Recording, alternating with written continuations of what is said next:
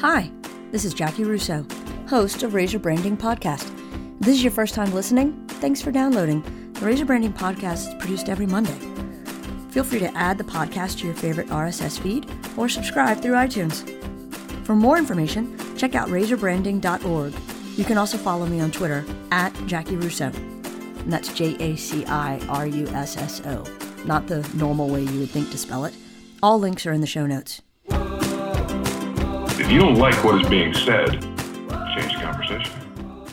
Hi, this is Jackie Russo with Razor Branding Podcast. Today we're going to talk about which e-commerce platform is best for you.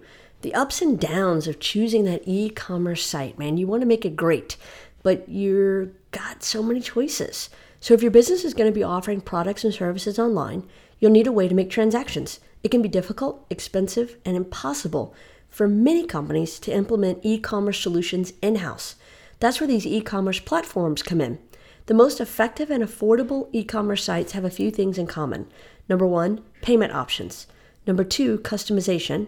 And number 3, a really great shopping experience.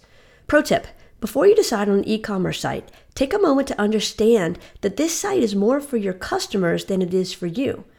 However, you're the one who needs to update it regularly, so it really has to work for both of you.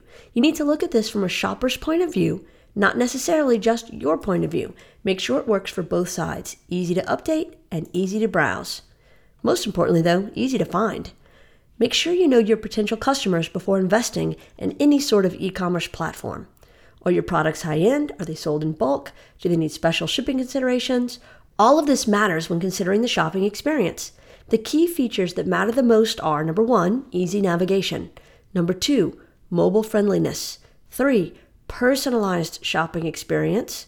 4, appealing store design. And 5, convenience.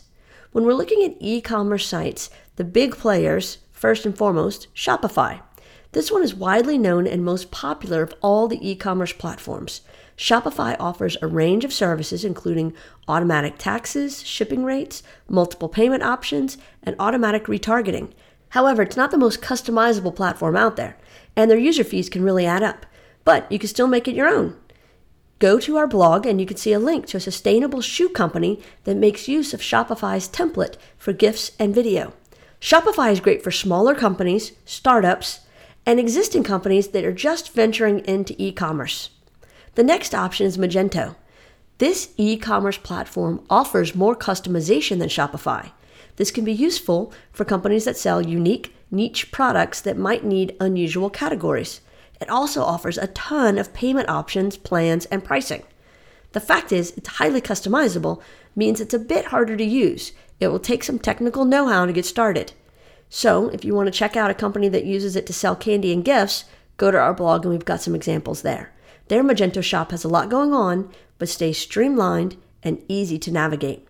Magento is best for companies that have some technical expertise or are willing to invest in an expert. The next option is WooCommerce. And really, I just like saying that. WooCommerce. It's developed specifically to add e-commerce to WordPress websites.